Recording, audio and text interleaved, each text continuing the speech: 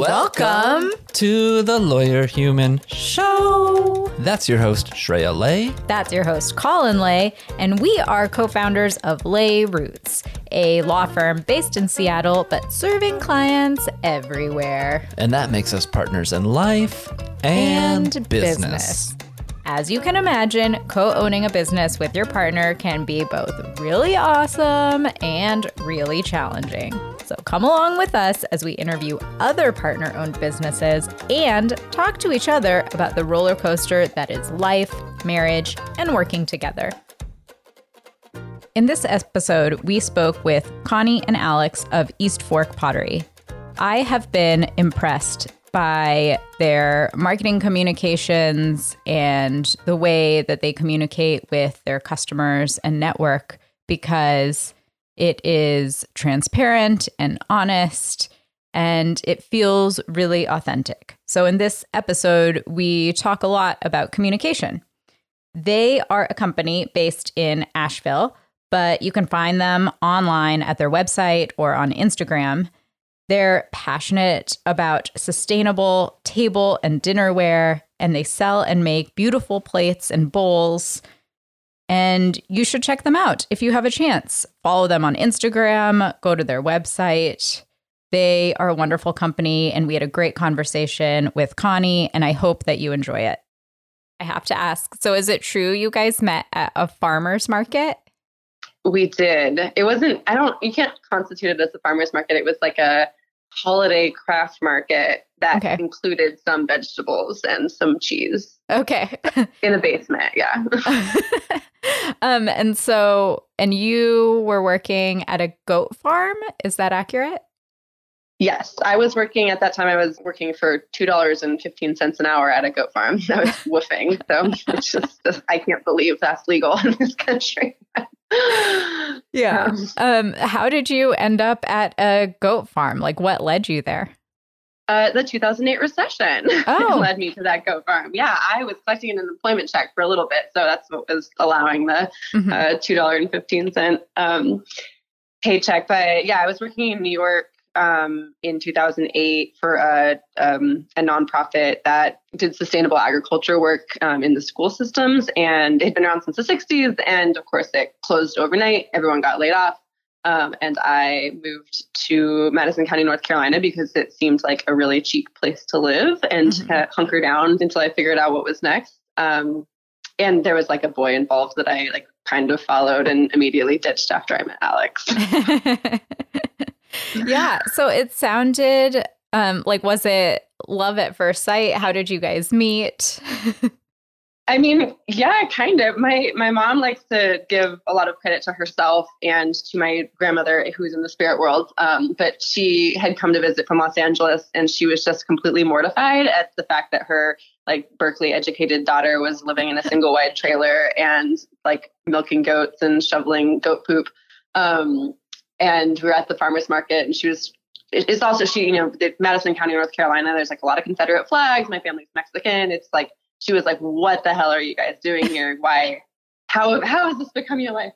And she was really worried about me being lonely and not having friends. And Alex walked by. He was very scruffy looking at that time. And she literally was jabbing me in the chest, being like, that guy looks like he's your age. Just go ask him if he'd be your friend, just go say hi to him. And I ran out the door as he was leaving. He didn't even look at me twice, but I tapped him on his shoulder and I said the words, "Would you like to be my friend?"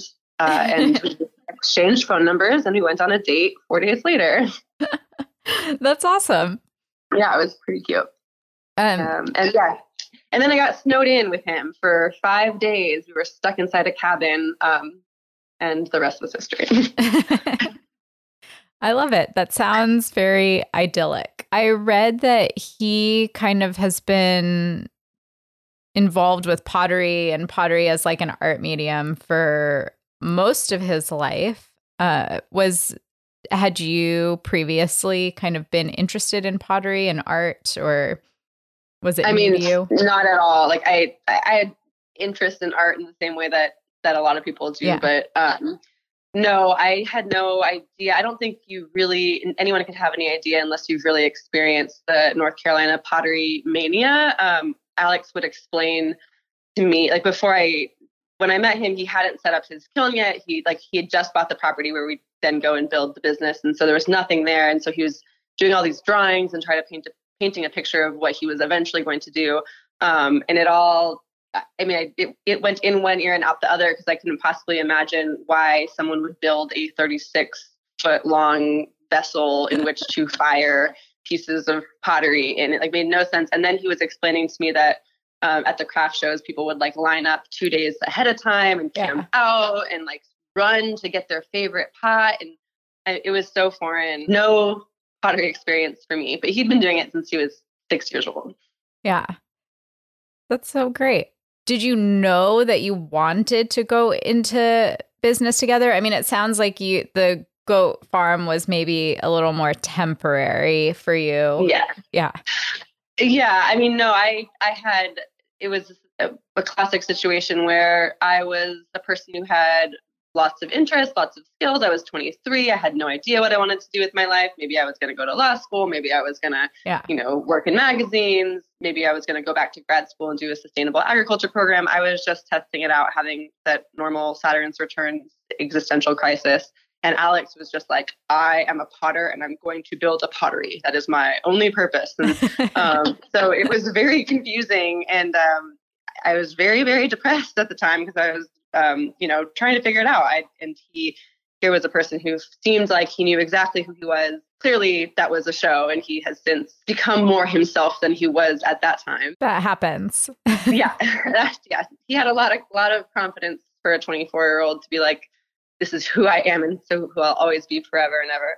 I tried really hard to not go in business with him. I was thinking, but there's in Asheville where we are, it was either I had to leave or invent something myself here, because there's no graduate school. There's very little opportunity for the jobs that I wanted to or saw myself doing. So it's really like a bring your own job sort of place, unless you're in the service industry or restaurant industry, which I was. But very actively trying to not be in the business. And then I realized our lives would just be a lot better, and the business would be a lot better if I just sucked it up and joined forces. Yeah. I mean, are you happy with your decision now? Do you see a real space for you in this business? Oh, I mean, absolutely. I feel very much like equal partners in this business. I mean, if anything, I think it's, the tides have turned, because I'm kind of the public face of the company, and I do a lot of the communicating and a lot of the visioning for what the company looks like and how we talk and all that. And I think sometimes Alex is like, whose company? He doesn't really have that. He kind of struggles with am I the founder, or did this thing really actually get founded when we came together? There's no doubt that Alex, John, and I are the co-owners of this business, are equal partners, even though technically Alex has more equity ownership in the company than I do. But that made a big difference too. I was working for free for East Fork for a really long time and didn't have any equity ownership. And Alex was like, well, what does it matter? We're getting married.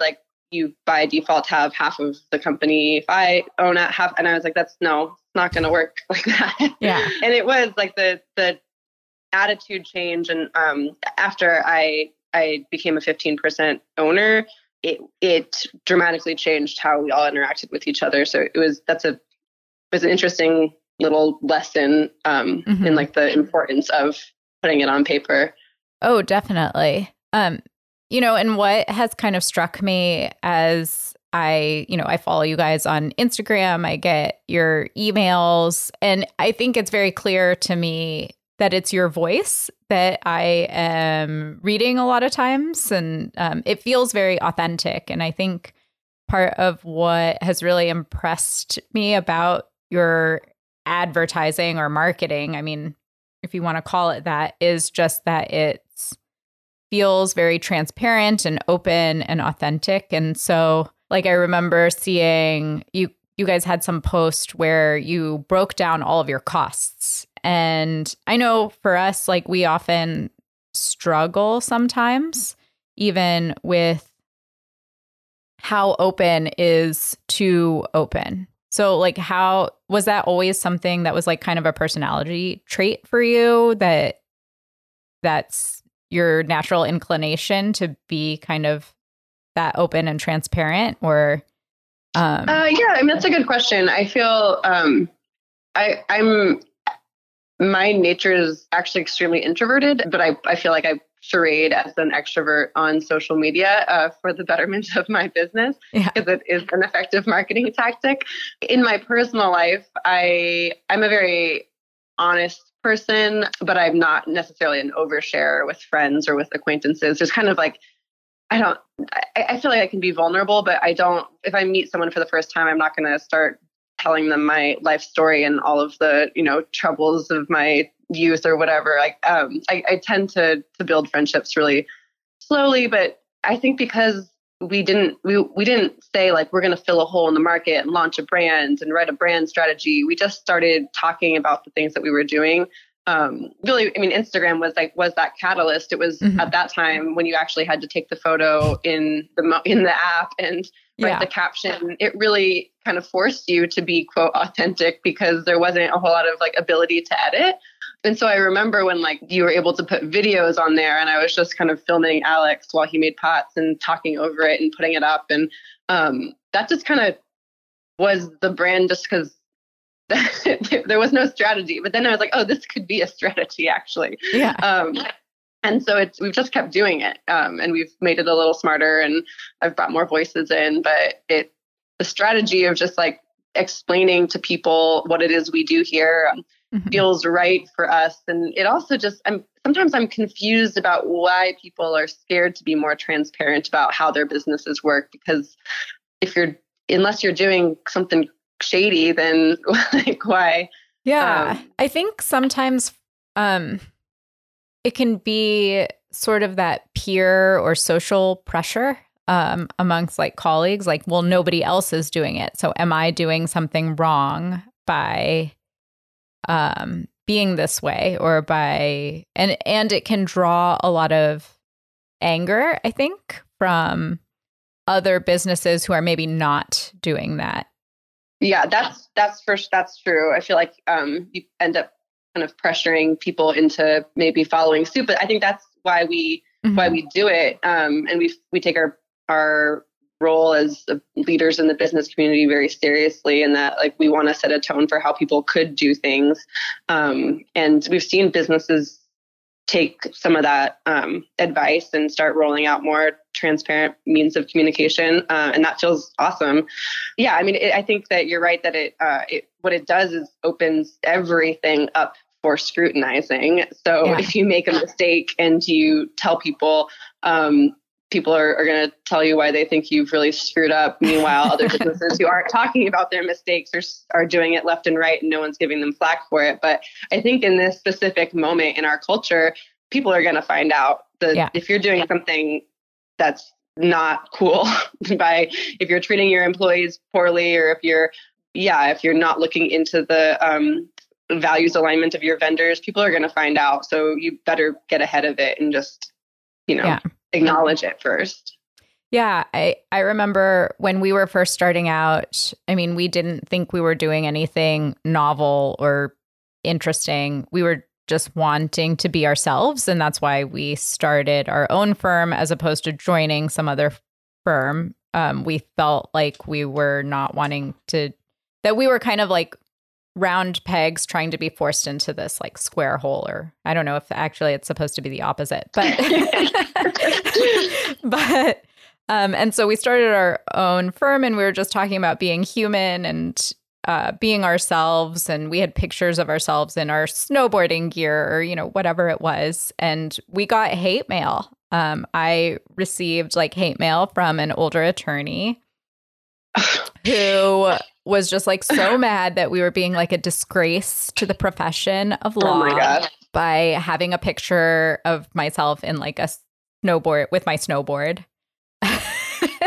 He was just like so mad about it. But, I'm sure. I mean, I get that. Like, the legal profession is one that it's so riddled with that need to cling on to all of the pomp and circumstances of the professional world. Even though like people who, even really radical attorneys who are fighting for criminal justice and like those they're still like, expected to wear suits every single day. It's ridiculous. My sister goes to Yale. She's in law school there, and she was like not wanting to pierce her nose because then she's like, I have to do my nose piercing out because I'm in law school, and like that's just still such a thing. But I'm sure that there are plenty of people who like would really like to hire a female attorney who has body piercings or facial piercings and tattoos. Because they see themselves in that person, right? And they find it relatable. So, this is a podcast about being partners in life and business. And so, some of that transparent communication and just being honest and open, do you find that that translates to your personal life as well as like a couple? Or do you have to put up like boundaries and be like, we can't? I mean, we talk about all the boundaries that we should put up all the time, and then we always cross them. We struggle. I think that we keep doing it because we're both so obsessed with what we do. And I think we both at the heart of it have a lot of respect for the other person's skills. But it is not a walk through the garden all the time for us. That is for sure. Especially with raising two kids, there's just no time to talk about or no time to think about our relationship outside of work. Even, I don't know, much less than, there's, we're struggling this in quarantine. It's really special. I think it definitely puts things under in like a pressure cooker, essentially. The whole self-isolation, quarantine stuff, because you don't have that outlet. I mean, before this started, people would ask us, for instance, what do you do for date night? And I would laugh and I would say, oh, well, I go spend time with other people. That's like, because we see each other like all the time. But now we can't do that. So it's just like all the time. I'm going to go into the other room. Close the door. Definitely. It puts things into a different kind of perspective. Yes, for sure. Yeah. I keep trying to say like, all things considered, we're doing okay. Like we have to look at this. Alex has kind of expectations. He grew up in a very, not a conflict-free house, but a house that didn't show conflict with each other. Mm-hmm. So, he thought his parents were fine and dandy until one day they just got divorced. And the kids were completely blindsided because they'd never seen them argue or never had heard about tension in the relationship.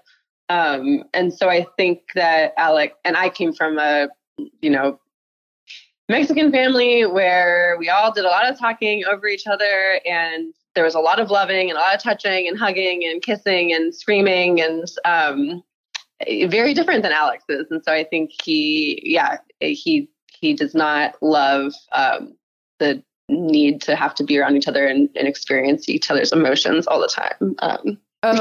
For sure. I mean, I would say Colin and I are similar in that Colin grew up in a much quieter household. Very peaceful. Where people don't, I think, get in each other's business or talk. They definitely don't talk over each other. There's definitely no screaming and yelling. Whereas in like when we go home for the holidays at his house, people will be all in the same room, sitting quietly, like silently, and like reading and just minding their own business. Alex's family will like play a board game quietly. Whereas my house, even though I only have one sibling, so it was just like four of us, well, five, including my grandmother. And there was like five of us in the household, which is not like a huge number of people, but it's always loud. Like there's always something going on. There are pots banging. People are yelling about something. the TV's on, there's music on, people are like running around. And so when Colin comes to like my family's house, he's very overwhelmed, and he'll sometimes just like go up to like my room and just like sit with the door closed. No, I even go into the closets. There's big closets. I can go in there for a while. And my parents are like, what? Why is he doing that? Where is he? Why isn't he participating? And then you're like, he's scared. And they're like, what? Why? Yeah. Yeah. When we first met, well, it took a long time, and we're still learning, to be honest, but it took a long time to learn each other's communication styles and adapt more to that. I learned more about like the silent treatment, or like not really even the silent treatment, but just like keeping things to myself instead of just blurting them out. And, I think it's served me well in that I think sometimes things don't need to be said right away. I've learned that. Totally. Alex has this slogan that he likes to say, does it improve the silence? And so, yeah, he used to ask me all the time, like, do you need to be saying this to me right now? And I'm still learning. I, for the most part, I'm pretty bad at it still, but I think about it a lot. And I think that's a good one. Like, does what I have to say actually improve the silence of this room? Yeah. I think I'm better with it in a professional setting than I am in a personal setting. I'm not so good at it in the professional setting either. I feel like I definitely get feedback from my teams that I could use to say less. Or even when I don't say anything, people are like, well, your eyebrows say it all. Yeah. I mean, that's a struggle for me is, so, we were talking about just like honesty and that being kind of a personality trait. I've always had a really hard time lying. Like, I just have never been someone that can like hide my feelings and thoughts very well. People always used to tell me growing up, like, it doesn't matter if you didn't say anything. I can see what you're feeling on your face. Sure.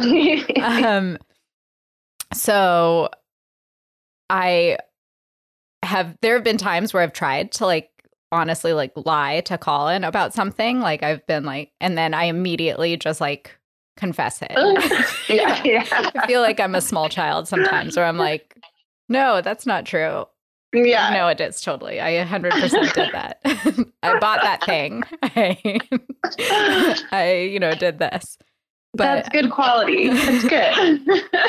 I'm sure that's amplified somewhat with having kids too. Like I'm sure you see that with your kids as they grow up and Oh, I mean, children, yeah, I'm trying to navigate like what feels, my parents were all about like a good, well-placed lie when they were raising us, like, the TV's broken or, I don't know, just white lies. Like they could get us to do anything. For a long time, they told us that when you told a lie, you could stick out your tongue. They would know that we were lying because our tongues would turn like a dark purple. And so if we lied, they would say, stick out your tongue. And we'd be like, oh shit.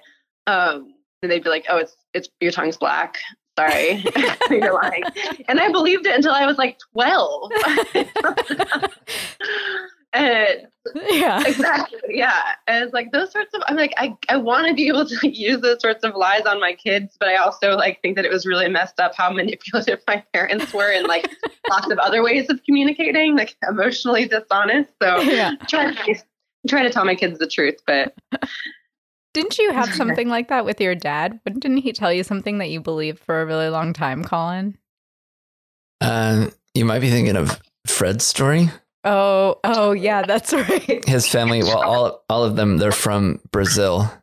And his parents, for a laugh, told him that he was in the country illegally. So, so anytime they saw a policeman, they told him to hide. So he'd be in the car, like hiding in the back seat. And yeah, it was the same thing until he was like 12, 13. Yeah. He was hiding from the police anytime he saw them. My God. I had a friend she's one of 3 sisters, and they would play like prank on each other. And her older sister, she was middle. Her older sister, when she was learning to drive, told her that all the stop signs with white around the edge were optional. And it was only the solid red stop signs that you had to like adhere to. They were in like the country, so it was less dangerous. But she went around, like she was on her learner's permit and, you know, her mom's in the car with her and she started just blowing through all the stop signs. Oh, no. It kind of makes for like funny stories as you get older, but also a little messed up. Yeah, totally. Yeah. Okay, last one. It's just like so egregious. My parents told me that I had an older brother that they left on the side of the road during a road trip. And his name was Lenny.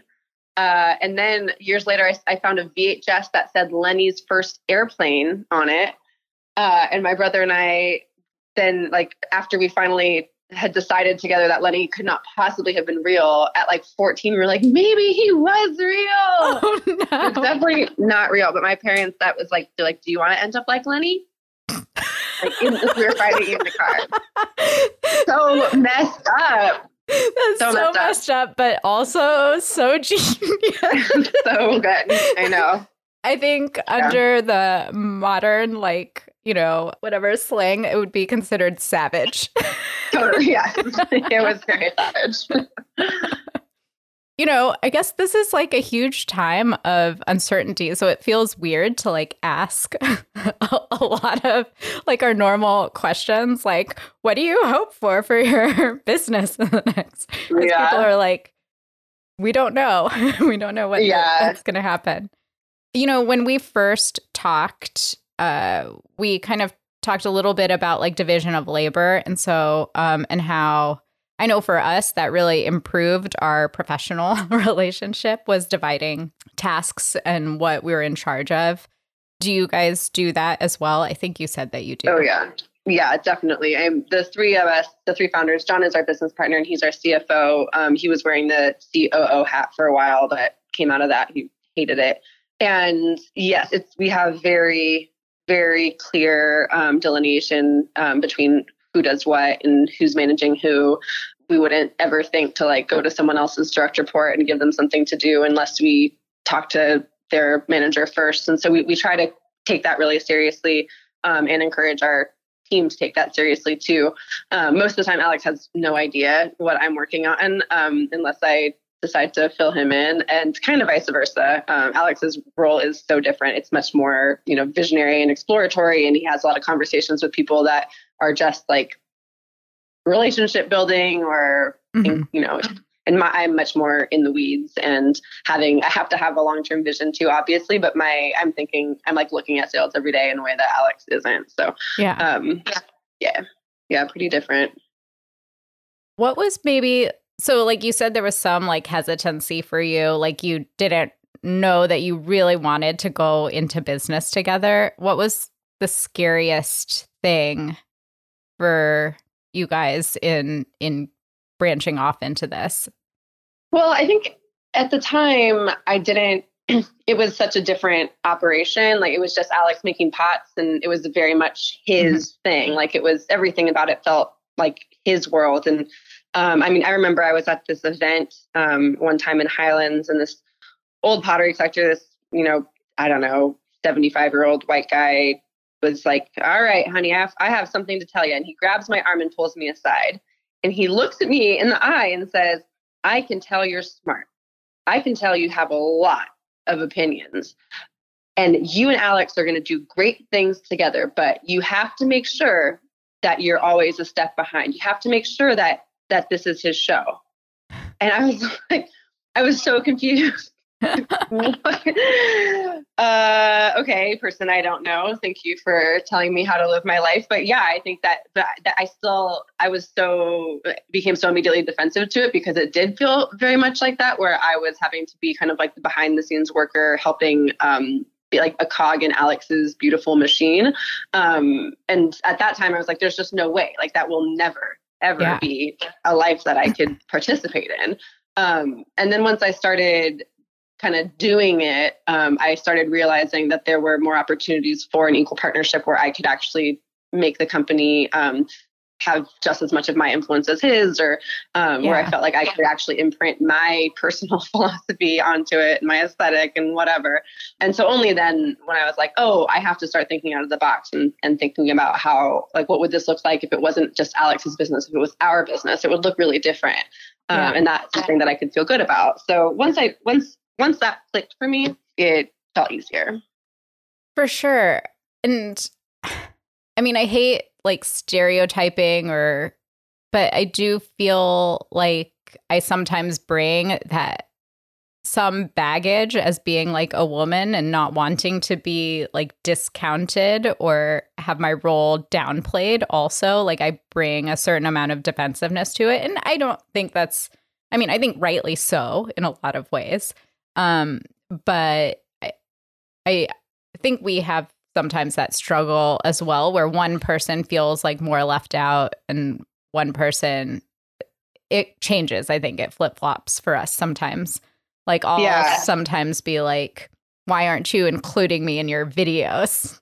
Or like, why didn't you CC me on that email? And then like, because you literally told me that you never wanted to be included in these sorts of conversations. And you're just like, well, but now I do. Yeah, definitely. I think that it makes a lot of sense that women are still going to be acting from that position. Even if you do end up finding one of the few good men who are willing to have an equal partnership, there is, of course, that baggage. And I think a lot of men who do seem like really awesome men who care about feminism, they're still having to actually look at like their own baggage and realize that even, Alex does more parenting than I do right now, because I am more in the weeds with the business, and most of the time his work can wait and mine can't. And so he has been stepping up to that, into that role, and it's been amazing. But he'll still like give these little jabs of like, he should pat himself on the back for it, but he's back for it. But he's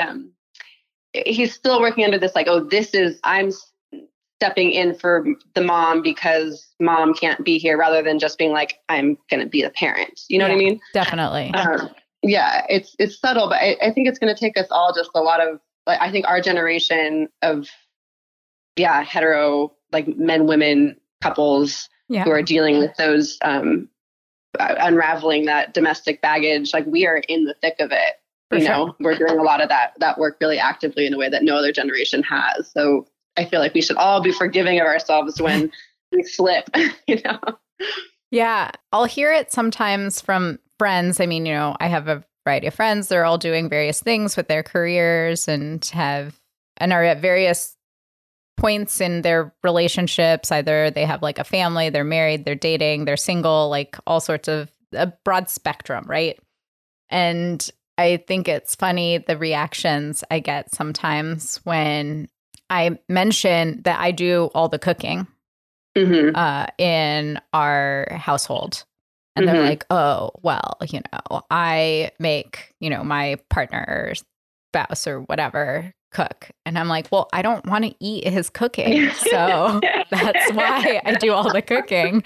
And they automatically go to a place of like, oh, this is like a very traditional gender roles in this relationship. But then they don't necessarily hear like, Colin, I hate doing laundry. Like I will let all of my clothes run out before I do laundry. And so Colin does like all of the laundry, and he'll like wash all of the clothes. He'll fold them. But it, so it's not like he's not doing domestic chores, but it's just people. Right. And then like sometimes the response is like, well, yeah, he better be. Or instead of just like, oh, cool, you guys have figured out the things that you like to do and are sharing responsibilities. Right. Exactly. It's an interesting time that we're living through in more ways than one, regardless of the self-isolation.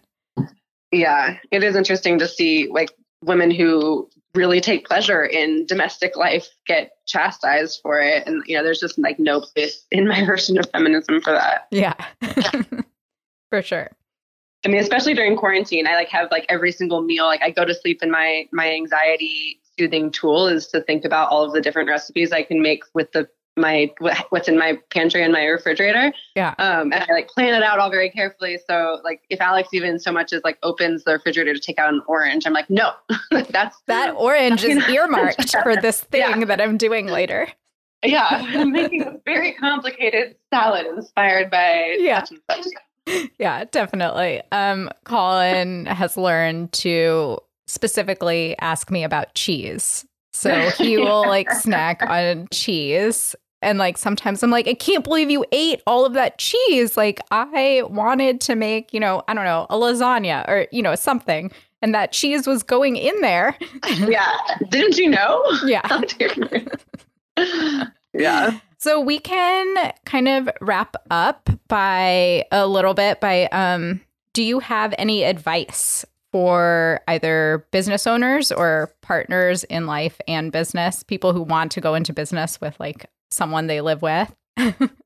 Ooh, man. Or something that you would tell them?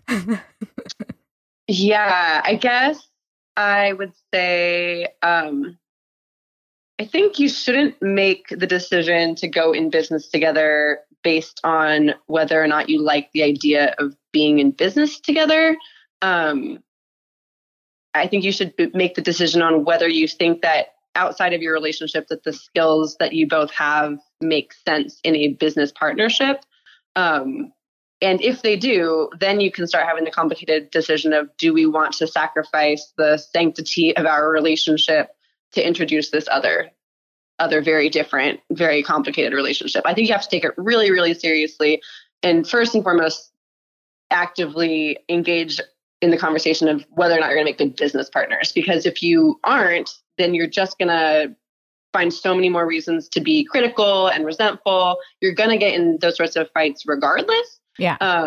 So you better be sure that you trust that person's business instincts or their skill that they're bringing. Otherwise, you're just setting yourselves up for failure.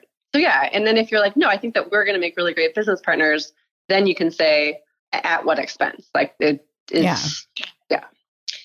No, I think that's really great advice, actually, because Colin and I were very naive, and we kind of leapt before we thought about it. I think in many ways it ended up working out, so far at least, that we have different skills and different interests, and so we can balance each other out in the business. And so it ended up working out that way, which is great. But I don't know that we thought about it at the very beginning. We kind of thought about it along the way, where at first we were definitely butting heads and right on top of each other with like trying to do all the things where I'm like, well, I can do that. And then realized like, oh no, like I'm better at finances and being, with the numbers than Colin is. And so I should be doing that and take that over. And like, he loves the online marketing piece. And so he should do that because I just won't do it because I am not that interested in it. And so, yeah, I think that's definitely good advice. And hopefully we would have come to the same conclusion had we thought about it ahead of time. Yeah. To go into business together. I mean, that's also just like, you have to, even if you had, you can make a plan and probably you're going to crumple up the plan and throw it out and write a new one. But I think it is nice to just, even if you're just like, I'm going to dump everything onto a piece of paper that I might be interested in doing, and also the things that I have no interest in doing. And then just like start seeing where there's crossover, start noticing where there might be some conflict, and and then let yourself grow. You might be sick of it the next year and you have to write a new one. If people are interested in finding out more about you guys, or and during this time, if there are specific ways that people can support you guys in your business, how would they do that? Yeah, so you can find us easily on Instagram at East Fork Pottery or at eastfork.com. For the month of April, our big push, since our fulfillment center is closed and it feels icky to be actively asking people every day to buy stuff from us, our goal for April is really going to be serving as a vessel for the redistribution of wealth in the Buncombe County community. So we're going to be hosting a raffle every week this month to benefit Pisgah Legal, who's an organization here, pro bono, a nonprofit law firm that's helping with folks who are getting evicted and who people in domestic abusive relationships who are having to live with their domestic partners. We're hosting a raffle for Haywood Street Congregation, which is serving the homeless community, and the WNC Workers Organization, which is doing a rapid relief fund for folks who are not getting unemployment benefits right now. So yeah, joining in on those raffles, we're going to be raffling off custom pieces from Alex. So we'll pick 5 winners a week, and then Alex will make anything that they want. And cool. Yeah, we're hoping to raise about $100,000 to redistribute in Buncombe County this month. So. All right. Yeah. We'll do what we can to help make that a reality. Yeah. $5 goes a long way. Yeah. Awesome. Well, thank you guys. Thank you all for listening to our show. And thank you so much to Connie Matisse from East Fork Pottery. If you are interested in learning more about them, we will link to their stuff. You can find them on Instagram. You can find out their website. They're super cool. If you are interested in learning more about us, the Lawyer Humans at Lay Roots, check us out on the socials. You can find us on the YouTube, Lawyer Humans, and on Instagram at Lay Roots Legal. Yeah. And if you want to hear more of this awesome content from the Lawyer Human Show, subscribe. We are on iTunes. We are on Stitcher. Basically anywhere. And thank you to Populous Radio.